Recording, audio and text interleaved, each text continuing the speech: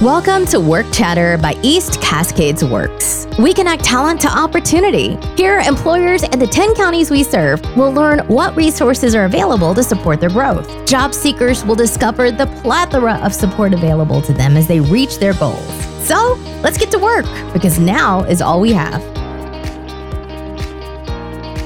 My name's Carol Murray, and I'm the training coordinator for Oregon Tradeswomen. I'm Kate Hibbs, and I'm a training coordinator with Oregon Tradeswomen.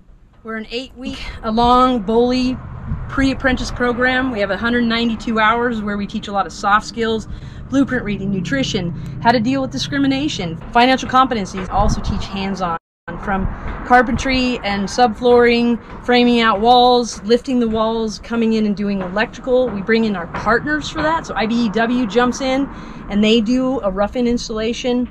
Plumbing will come on board. All of our partners, they get a touch of about 8 to 12 different trades in the course of that 8 weeks, so they can really see what they want to do.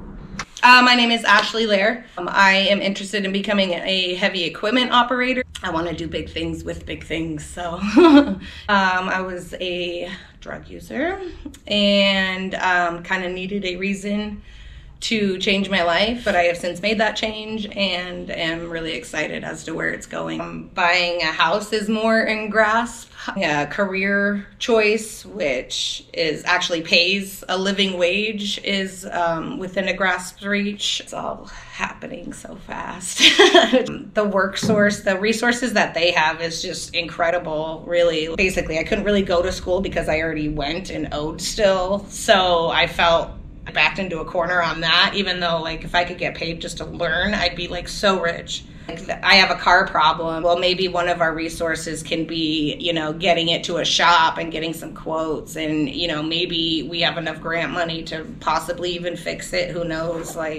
It was almost unbelievable in the real world, nobody helps you that much and nobody really has those resources. I didn't really believe it at first, but now I'm oh.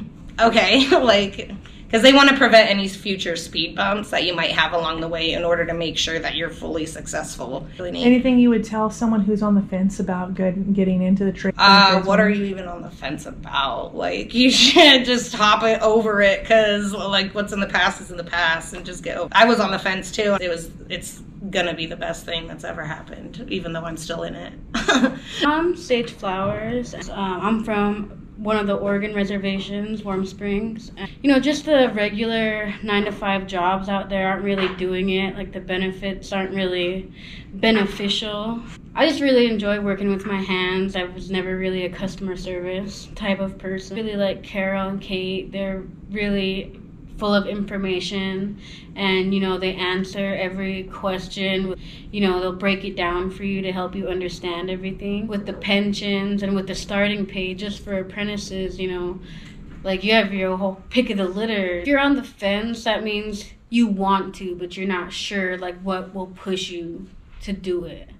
And nobody's gonna push you but yourself. That confidence when they have never touched it before and they get to experience it, and then they're comfortable with it and they're wow, I can do this. Yeah, you can. Anybody can. Yeah, so my trades background, I was a heavy equipment operator for the U.S. polar programs in Antarctica and Greenland. So I was spent the last 5 or 6 years. I used to guide canoe trips in northern Minnesota and Canada. There were a handful of us from that camp that went to Antarctica, and so that was kind of we called it our graduate program. So I tried a normie life for less than 2 years and couldn't do it, and so, just a regular old job, but couldn't do it. So I started going to the ice, and I started as a dishwasher because I wasn't a tradesperson, and so the only real entry job is dishwasher. And then on my time off, I volunteered with other departments and found my way into equipment operating and loved it.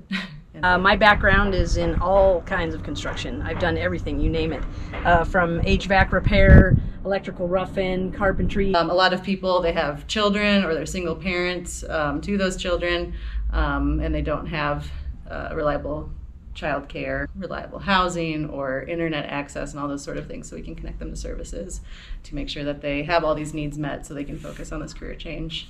And they have a case manager for a year or so after their graduation with us that helps them with placement into the trade of their choice and helps continue to connect them to these services that they might need. Money for tools for when they're first starting their trade, that kind of stuff. The Oregon Tradeswoman is located in Portland, Oregon, but we are down here in Redmond for a 5-week crash course as part of a combined grant with the laborers union. If somebody wants to do it and they're dedicated to the path, like, they absolutely can do it. There are infinite different roles within the trades, different skills that are needed, different levels of physical ability. They're looking to see what fits for them.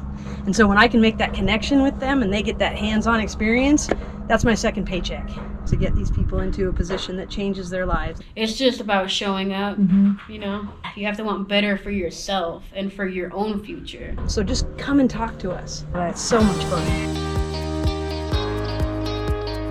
I hope you enjoyed this episode of Work Chatter. Did we help answer your questions? Are there topics you'd like for us to explore? Do you know of someone who should be a guest on this podcast? Reach out by clicking the link in the bio.